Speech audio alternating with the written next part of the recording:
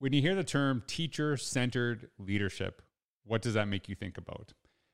When I was having this conversation with Dr. Christopher Jones, he is writing a book on this concept. And I think it's really important because sometimes when we think about this, it's about an administrator that always has our back, always supportive. And I think that's part of it. I think that's a really important aspect.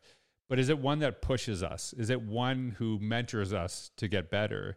And I've had the opportunity to connect with so many educators from all over the world. And sometimes they reach out to me and they'll talk to me about really struggling at their school. And they're not struggling because they're having a hard time in their classroom or having a hard time at their job. And maybe their performance isn't that great. They're having a hard time because they feel they're no longer growing, that they're actually ready to move on to something else.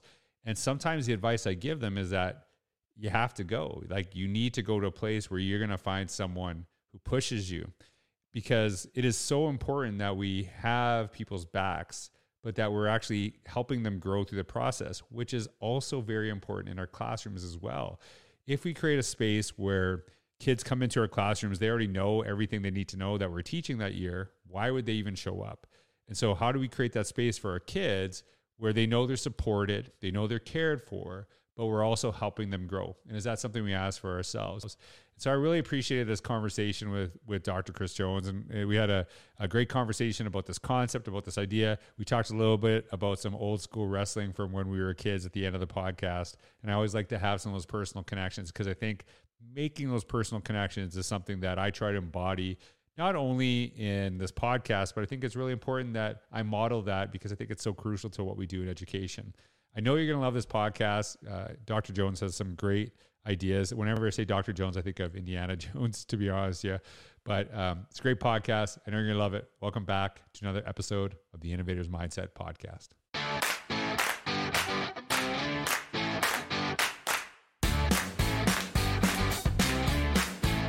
Hey everyone, welcome back to another episode of the Innovator's Mindset Podcast. I am really excited to actually have Dr. Chris Jones on the podcast. And we just kind of connected over email, connected through social media, and had a little time to do one podcast, a little conversation. We got into some, probably by no choice of your own, we got into like some WWF wrestling, some old school stuff. I don't know, maybe that will pop up in the podcast, but I actually maybe mentioned it to get it out of the way, because I could do like an hour about wrestling with you probably.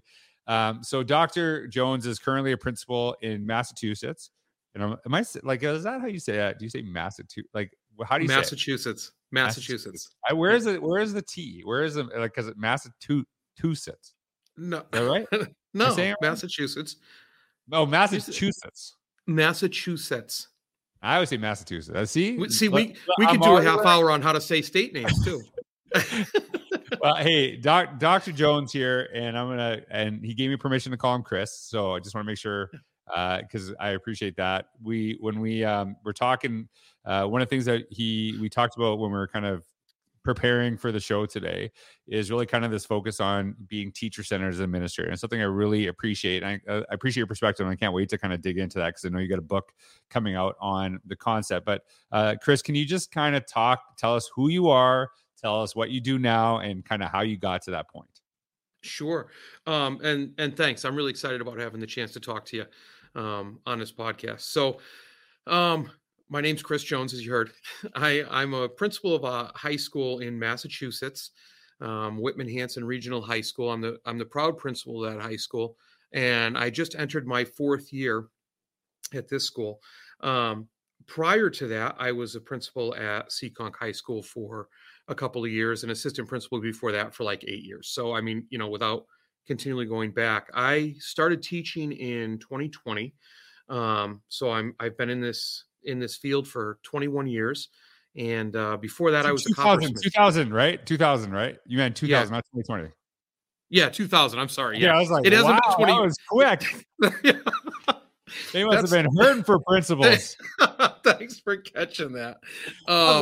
I was right away. I was like, wow, it must be really hurting for principals. Yeah. You got someone here. Time moves fast in Massachusetts. I love it. So 2000. But I was a coppersmith before that. So I was doing a lot of copper work on roofs and prefabrication, installation, things like that. And my family kept telling me that I should go into teaching and become a teacher because I was giving tours to family members at Civil War battlefield sites, specifically mostly Gettysburg and Antietam. And I said, well, I'll teach anybody anything if they're willing to learn, but I don't want to go and do all the classroom management stuff and things like that I had experienced personally coming up through high school. And I come from a family that is pretty much, put up or shut up. If you don't like something, do something about it to change it or stop complaining about it. And I'd always complained about my high school experience, saying that I found myself incredibly bored and that there's got to be something better or a better way to do it. So I got my first teaching job at an alternative high school. And I still remember that conversation where my mother said, I'm sorry, you got a teaching job where? Right. And I never looked back. I loved the challenge of it. And then I moved from there to a teaching job in an inner city with all the different challenges that come with that. And then I went from there. My first year in administration, I was part-time assistant principal and part-time special education team chair. So that's about 2 full-time jobs wrapped into one. Mm-hmm. And then I stayed assistant principal and then moved to another assistant principal and just got to the point where I moved up to be a principal. And that's why I'm here. That's the quick version. I got to ask you this question because I'm like, so, you hear a lot of people kind of shifting from, one profession into education. I can honestly tell you coppersmith is not one that I've heard before. Right. So that is one that's unique. So like when you worked at that job, and I'm curious, maybe there's nothing, but when you worked at that job, what are some of the things that you had as a coppersmith that you did, in that profession that you would say like transferred over to you being an effective teacher? Like, what are some of the things that you kind of learned from that profession? Because I think a lot of times we think teaching is like only about teaching. And I'm like, well, actually it's about it's kind of about all things, right? Like there's obviously learning that you had to do in that job that has made you successful in education. So like, what is something that you kind of connect to those the two professions? I think one of the things there's a couple things that I pull over. One, I think, is discipline in making sure that what I'm doing with a task is what needs to be done to make sure that the outcome is good. Because there's often little steps. There's creativity because I had to be creative with some different things. And I also taught when I was doing that. I taught other people the craft. And so I would explain to people and teach people that were working with me different things they had to do. And then I would also direct people when there were multiple people on the job sites and things like that. So that kind of coordination, curiosity, creativity, and like you said, always learning. I was always learning something. I mean, I had the opportunity to work with a couple people or under a couple people that were just fantastic at what they did. So I would always learn from them wherever I could. Yeah. And I think when we're looking at, other professions outside of education, if we cannot make connections to that work, if we can't see that, then how do we get our kids to learn anything other than education? Right. Like, I think part of that too is that we're trying to have kids make their own connections to learning. Right. And going into, I know you'd mentioned when we were talking previously, your own kids going into like vocational schools, looking at that. And really that to me is like kind of the epitome of learning, right? There's things that you got to kind of go through that process and develop. And there's things, that I don't know if I would be able to learn in that profession, but I'm good in these aspects and things like that too. But I think we have to be really inclusive to like how there's learning in all aspects of careers and our lives and kind of how we make those connections. You had mentioned, sorry, go ahead, Chris. I was just going to say, it's interesting that you say that because, we're doing different things and we have different guidance suites and where we do career clusters and job inventories and things like that to determine the kid's interest. But unfortunately, a lot of times it stops there, right? So we do that and find out what they're interested in, and then we move them on to other courses. And I had a conversation with my director of counseling. It's kind of like, thanks for the info. Now learn this. But I had a conversation with her because I told her, I said, I don't really believe in this whole college and career readiness thing. At which point, she looked at me like, what are you talking about? You're the principal. Right. I said, I'm a believer in career readiness. Some careers require college, others don't. Some require certification programs, some require skills with your hands, and different things like that. So I think it's really important what you're saying to point out the idea that, yeah, it's great to identify what a kid's interested in and what a kid's good at, but then to just move along like, okay, we identified it, but not do anything with it.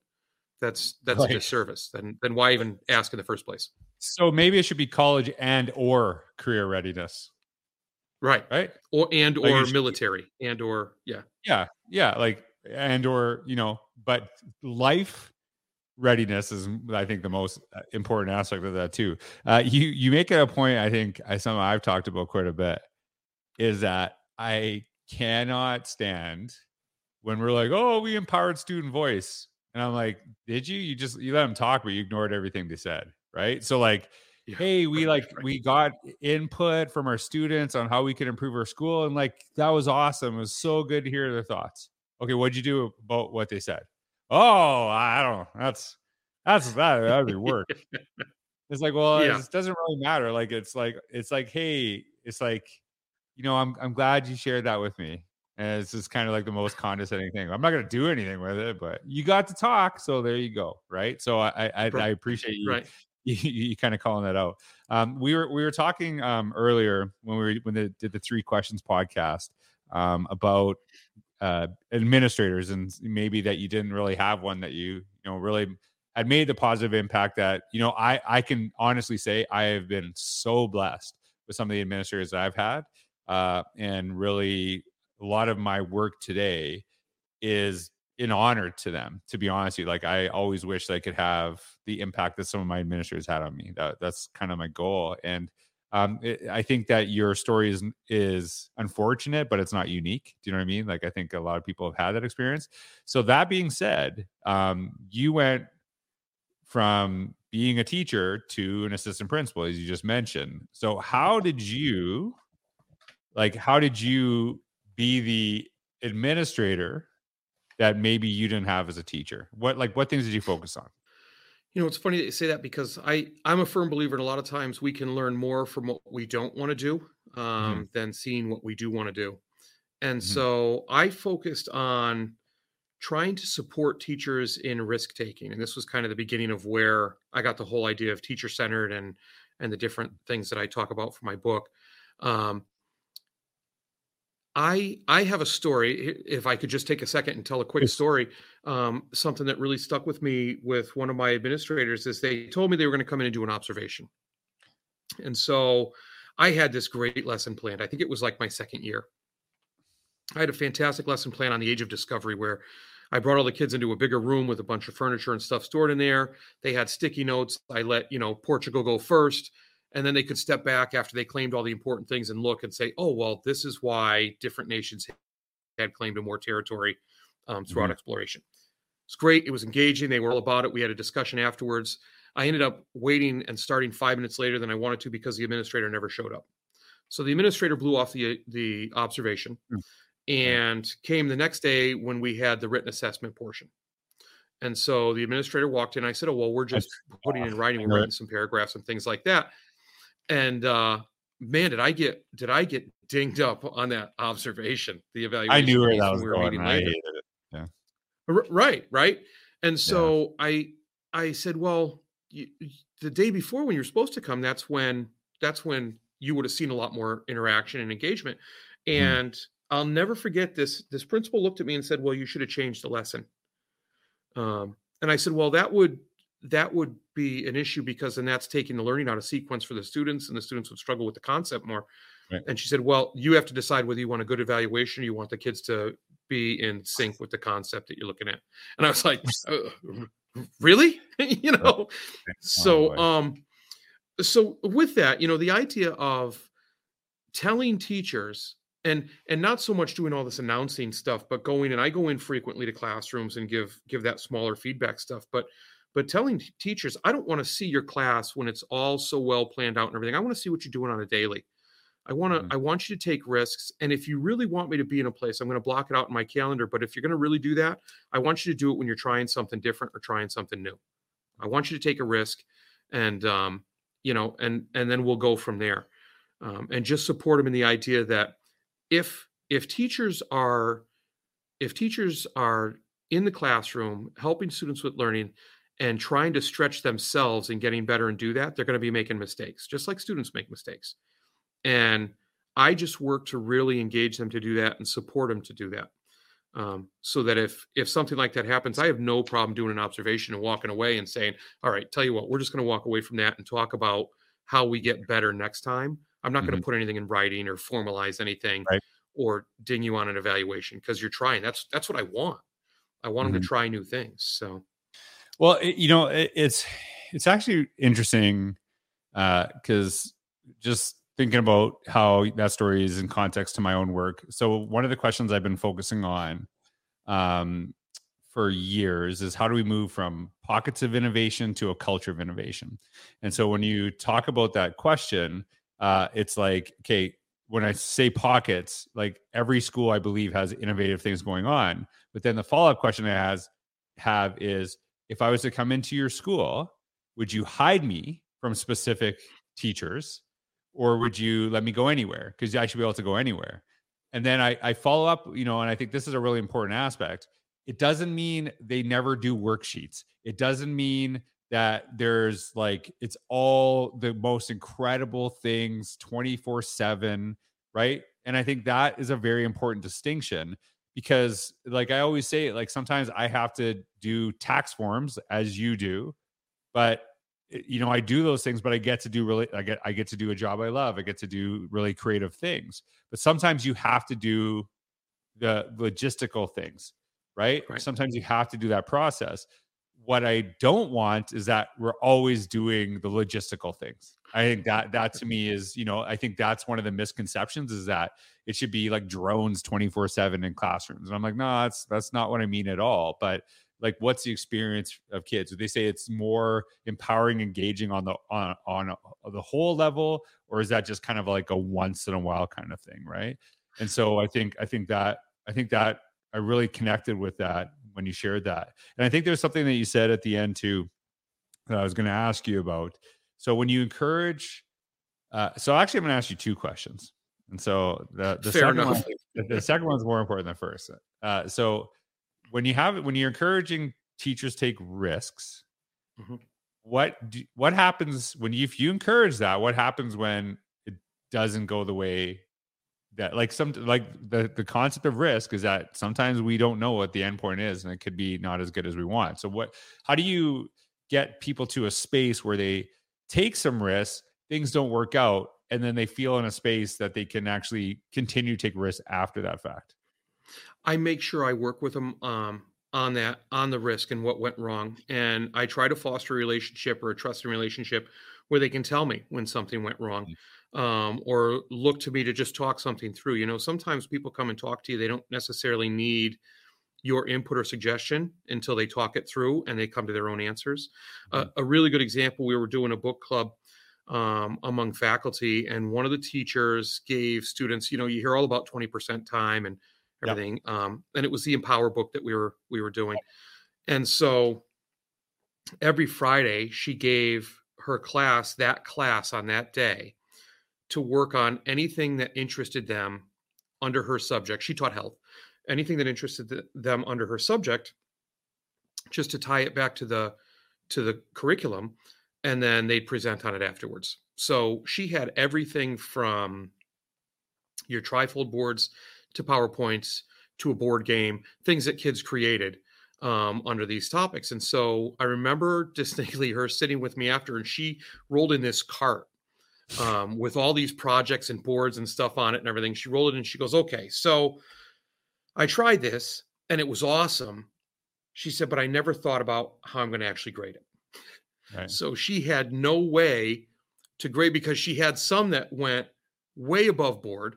And then she had others that just kind of hit the minimum requirements, but still proved that they learned and they showed their learning. Mm-hmm. So we had to sit down and have a conversation about two things. One, how was she going to complete this issue with assigning a grade to the students, because there's got to be a grade assigned and entered, Yeah. and how those discussions would go with the students. And then we discussed about, okay, so how do you make it better next time? Because you've got this, you're saying they were engaged, you're saying they were learning, you're saying that they showed you they're learning. Hmm. Isn't that what it's all about? So how do we make that better next time? And by better in this scenario, which is a lot of times what this has to do with, better in this scenario meant her being more comfortable with how she was going to assess what they received for a mark, which is a whole nother conversation Right. between assessment and grading. Yeah, and that's one, actually, like what you talked about is one of the reasons I really push on this notion of evidence informed practice, not data driven, data informed. And I think the terminology, the definition of data and evidence is actually very similar, but the perception of it is data is like everything I can like measure easily, right? Whereas evidence, like I'm sure there is actually incredible evidence of learning, and that teacher could provide that evidence through that process. But a lot of times, the way we I actually believe this is pretty much all the time. The way we assess drives our teaching, not the other way around. And so sometimes we like say, oh, teachers shouldn't teach the test, but then all we talk about is Right, what the right. test scores are. And like, well, that's why they're teaching the test, because that's all you focus on. And then you have a beginning of the year, call to action about improving test scores. And then you're like, why are teachers teaching the test? And like, because that's all you talk about is the test scores, right? So I think that evidence of learning is really important. So I appreciate you making that connection. And so the second question I have when we talk about risk taking, I'm really big on encouraging people to take risks, and B, then modeling. And so people can see that as an administrator, as a leader, we take risks ourselves. So like when you think about your practice, because it's super easy for a boss to say take risks who has no Yeah, concern of losing their job, right? yeah. Like when you're the boss, like who cares? So as a principal, like how do people know that you're taking risks in stuff that you're doing, that maybe you're trying? I actually have an idea of that based on just stories that you share, but like is there something that comes to your mind when you talk about that practice? I model just about anything I ask them to do. So if we're like, our faculty meetings are different. They're not your typical faculty meetings. We do walking faculty meetings. We have discussions about stuff. And if whatever I ask of them, I always tell them that I go first. Hmm. And I'll do whatever I'm asking of them first. The other way I do that is I'm usually trying different things, whether it's what I'm trying with communication strategies, newsletters, tech, anything like that, Right. and I will model it with them. So if I want them to try a new piece of tech, I put something together and use something with that tech to either just to present it to them or to send something out.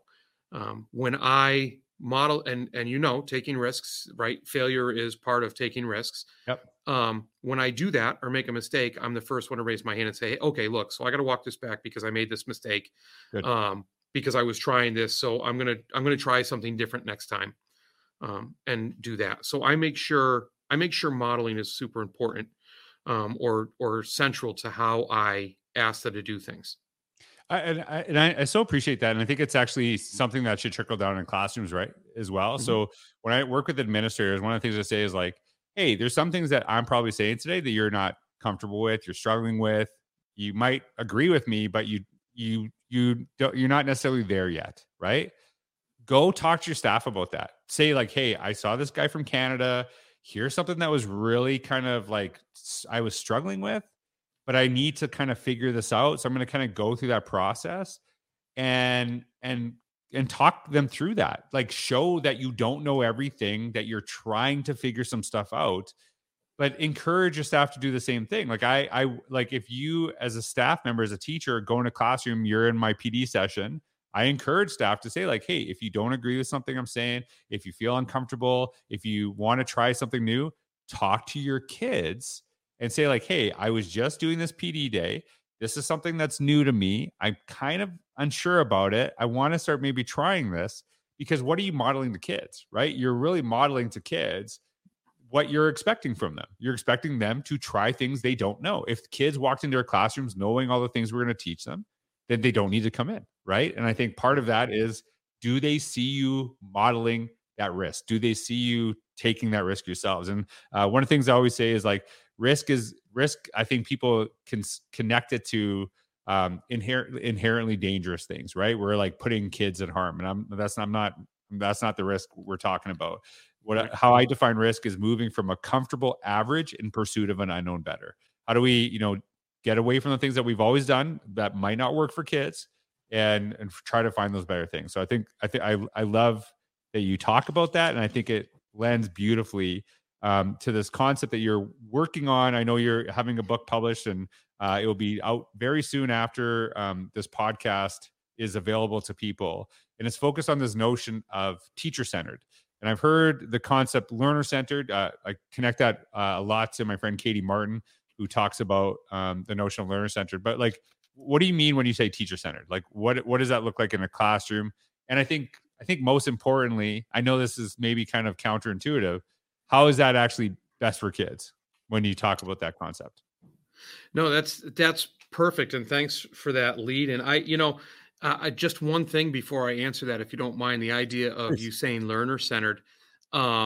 Teachers are learners if we're doing what we should be doing. So it all kind of ties in together. But the whole idea of teacher centered, I focus on supporting, engaging, and empowering teachers in their work for a simple reason. I'm looking for the biggest domino I can push over to have the most effect and to hit the most dominoes down. And if my end goal is to my end goal is to provide a better educational experience for everyone involved. If I'm going to fulfill that, the only way I get to that many students is by affecting the teachers, because they see the students every day. I don't, no matter how much I try or how many meetings I set up with them or anything like that.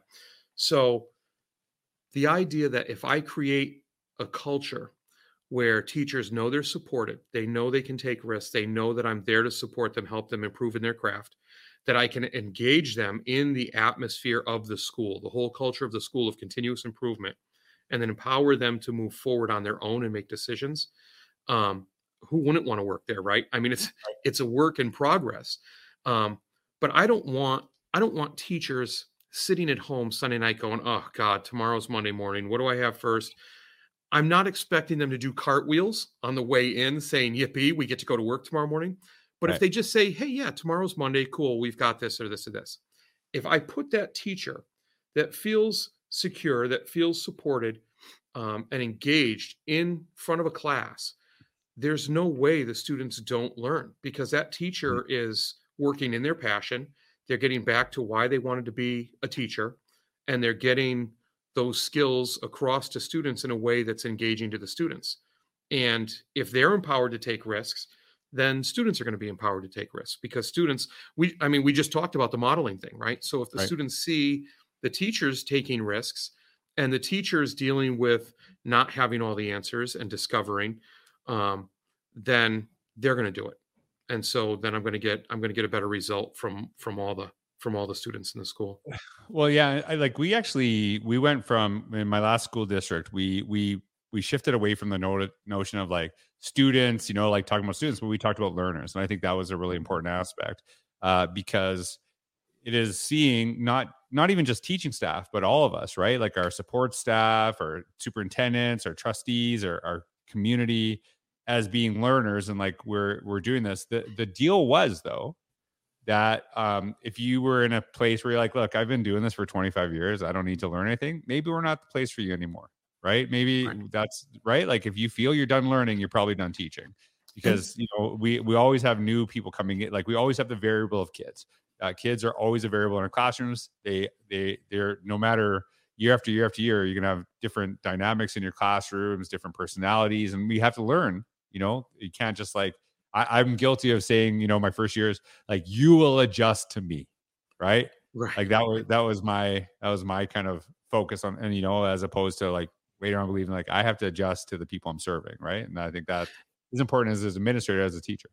I'm so glad you said that. And I'm glad we're talking about that, because if you're the constant in education, you're in the wrong place, because, the needs are continuously changing. But, oftentimes when I say teacher-centered, not oftentimes, but sometimes I get concerned, because people think that means I automatically defend teachers to the hilt. Teachers are doing great where they are, and we're just going to accept status quo, where I'm actually the opposite of that. I'm about continuous improvement. And a big portion of this whole framework is the idea of support. and Mhm. how I work with teachers to get them to where they need to be. And it's about, addressing obviously the things that they're doing great, encouraging them to do more. But always that notion of we can always get better. And so how do we do that? And creating a map and helping teachers build a bridge to where they can become better, because who doesn't like to be better at their job? Right. I mean, no teacher ever goes into school saying, "Hey, you know what? Today I'm all set. I want to be bad today." Right. Um, if they could do better, just much like we talk with students, if they could do better, they would. And so Mhm. it's my job to make sure that they're supported in getting better, so that they can enjoy their job better, and it trickles down to students. But it's definitely not a soft shoe thing saying that Yeah. the students are wrong and the faculty's right. Yeah, and I think right now, especially in education, teachers need to know they're supported, but they can grow through that process, right? Like I know a lot of people, and I can say this a little bit of myself. Sometimes we will leave places if we feel we're not growing anymore because we're like, Yep. I crave getting better, right? And I think that if I feel that I've outgrown a place, it's time to go. Like I've actually had to have that conversation with several people. It's like you've outgrown this place. You got to go. You got to move on, right? And because they're not and I think a lot of times if we're being honest, we give so much attention to super negative people, maybe some of the issues that we have. And then the people that are trying to do everything they can for kids, we just ignore them, right? And just say, oh, they're good, right? Whereas they do crave that quite a bit. I'm gonna give you this opportunity here because I know you're currently working on a book. I know you're kind of in the late stages of it, and it's not out yet, but it's going to be out very soon. So just tell us about the book. Who's it for, and like what do you hope people get from it? Sure. It's with the publisher, and we're starting the editing process very soon. Um, so it'll hopefully be out. The book, the whole idea of the book is it's called Seeing to Lead, creating a world-class culture through a teacher-centric approach. Mhm. And the C in Seeing stands for support, engage, and empower. So the book's broken up into sections about how to support teachers, why it's important, and then gives you some things to reflect on and gives you some steps to take, things that you can do. And it follows that from supporting, which I had mentioned a little bit before about, making sure teachers have the tools they need to improve, helping them up where they fall down, the whole idea of creating a map for improvement. Then, moving on to engage, it talks about how to engage teachers and different ways to engage teachers through technology and stuff, about what's going on in their classroom. But more importantly, personalizing their vision to the school's vision. So showing them where they fit in the larger picture, which is important. What you were just saying about maybe this isn't the right place, Mhm. um, and then empowering them to take those risks, to do different things in their classroom, to push education in a direction that's different from where we are now, because where we are now isn't good for where these students are going to be tomorrow. Mhm. um, and so it's set up like that, and it's got personal anecdotes in it, stories that have occurred to me where some of this has come to be, because it was kind of nebulous, and the ideas were always out there, but as it crystallized, and I really got to my what I call my just cause after the book The Infinite Game. What I really call my just cause for education, um, it became this idea of supporting, engaging and empowering teachers. The book is for everybody. It's for leaders. It's not a difficult read or anything like that. Um, it's for leaders that want to improve their practice, or improve their culture, no matter where they are in their career. It could be a first year leader, it could be a 10th year leader, a 20th year leader. And it's also for teachers, because I want teachers to know that there are things that they could suggest to their leaders, they could try, they could help their leaders along. So it really runs the gamut for anybody that wants to see a better educational environment. Love it. I love it. Okay, so I'm gonna ask you this. I don't do this usually. Okay, so I gotta Mhm. figure out a name for the podcast, right? So Okay. I'm gonna call this teacher centered what? Like what? A teacher centered's got to be in it. Yeah, the first thing that popped into my head was leadership. Teacher centered leadership. I love it. Okay. Hey, so I know let's do this. How do you spell centered? Centered. Is that right? Okay. I don't know. I honestly don't know. There's like, I have to like, I kind of like go in this back and forth of like writing in US English and Canadian English, right? So like favorite, right? So I don't know. I don't know. I don't know if it's teacher Centered, right? As you said? Yeah. Okay. So I think that's right. I'm gonna put it, and we're gonna see if Grammarly says I'm wrong. I said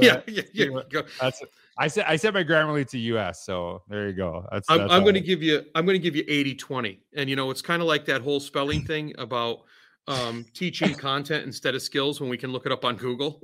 Right. Okay, so I got it. Teacher-centered leadership, love it. Okay. So I've so appreciated your stories, but we talked about wrestling before. You knew it was coming. Okay? Yeah. So we kind of grew up in the same era, right? So we were WWF people, right? You quit watching it a little bit earlier, right? Mm-hmm. Who was your favorite wrestler of all time? Who's your guy? Oh, come on. Yeah, I want to know. Like when you think of like your favorite, if you say Hulk Hogan, I'm like, I'm not. I knew it. I had a Hulk Hogan action figure even. Right. When I was young, like middle school age, George the Animal Steel was it. Right. Man, I liked him. Never cared too much for Sergeant Slaughter. But I gotta say Hulk had staying power. I liked the Ultimate Warrior too. Oh yeah. But I gotta say Hulk, man, ripping his shirt off, doing pull-ups. Remember, was it Big Jim? Hillbilly Jim or something? Hillbilly Jim was a good one. And and Uncle Elmer, right? I don't know if you remember. I don't remember Uncle Elmer. Hillbilly Jim. Okay, Hillbilly Jim. And there was like, he was like pretty big, and then they had Uncle Elmer, and he was like a big guy, and then they and then I had like the WWF wrestling album, and it was like, don't go with a country boy. Yeah, it's like this is a theme song. Okay, Didn't they come up with a couple of those? Oh yeah. Oh, I wish I had that so bad. Like I actually had the vinyl wrestling album. That is funny. Okay, so I hated Hulk Hogan. Okay.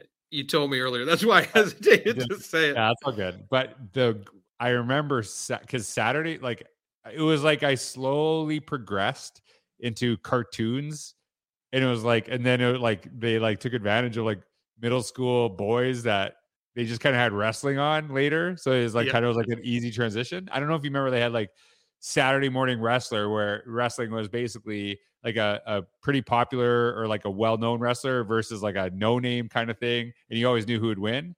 And then they'd have like one good match at the end. And I remember this distinctly. Paul Orndorff, Mr. Wonderful, he was good for a little bit. And then him and Hulk Hogan were like friends. And then he was holding up Hulk Hogan's hand. And then he clotheslined him. And that's the happiest I've ever been as a child. I was like, yes. And then I remember because his move. Do you remember Paul Orndorff? Do you remember him? I remember the name. I don't remember. Mr. Wonderful. And then he like pile drived him. You're like, oh, because that was his finishing move. Yeah. And then this is like the crazy thing. He went outside. He removed the mats off of the ground, so it was just concrete. And then he pile drive Hulk Hogan on the concrete. I don't remember that. Oh, it was like I just because that was on Saturday Morning Wrestling. I like remember that. Look it up on YouTube because it's probably like it's like the blurriest thing. I remember I actually looked it up one day and it was like, and it had that like little VCR line. Do you know what I mean? Yeah. Where VCR. I was like, oh, somebody like I probably saw it and blocked it out. That's why I don't remember it. Right. I subconsciously erased it. All right. I like talking about the little personal stuff. So I appreciate you telling me that because I know you were you said you played football, and I know it was amateur wrestling. You didn't try to get into the WWF or anything like that. But as soon as you say wrestling, I got to talk wrestling. I do have a question for you. Trivia. Who was the small, balding, older guy announcer? Sometimes he did it with Gorilla Monsoon. His name was Gene or something like that. Gene Okerlund. It was Mean Gene Okerlund. Okay. I was thinking Mean Gene. I was like, it can't be Mean Gene. Easy. Yeah, Mean Gene Okerlund. That was because on the album he sang Rock and Roll Hoochie Coo. He did. Yeah. Oh, yeah. Actually, I think so. This is I'm not 100% sure of this, but Hulk Hogan's theme song was like, "I'm a real American." Remember? I am Yep. a real, right? That was actually someone else's theme song, and then Hulk Hogan took it. I'm pretty sure No, about sir. that. I'm pretty sure. I'm pretty Oh, sure that man. there's like it was supposed to be. I think it was like for Sergeant Slaughter or something like that. So You are just tearing oh, up one of my childhood heroes. right, yeah, no, yeah, and like when Hulk Hogan was bad, it kind of like it was kind of funny, but it was like Yeah, interesting to see, all of that. Like I said, Dark Side of the Ring is a really interesting show because like basically all wrestler, it was just like terrible time for people, right? Like it was like yeah. just the stuff that was kind of in there. So I just had to talk a little bit of wrestling, so I thought it was kind of funny. But anyways, hey, Chris, it is awesome to get to know you, kind of sit and talk with you. So I told you this would be easy, right? Like we just Oh, talk, yeah. right? Yeah. So This is the well, best thing. I love it, man. So hey, thanks for taking the time out of your busy day. I know that there's a million things you could be doing with your time right now. And so best of luck on the release of your book. I hope it does amazingly well. And I know I'm sure a lot of teachers listening to this are so appreciative of really kind of making sure they feel supported in a time where they honestly need it the most. I'm sure many people say that. So thanks so much for being on the podcast today. No, thank you. I really appreciate you giving me the time, and I look forward to talking again sometime soon. That'd be great. All right. All Thanks right. everyone for listening. Have a wonderful day.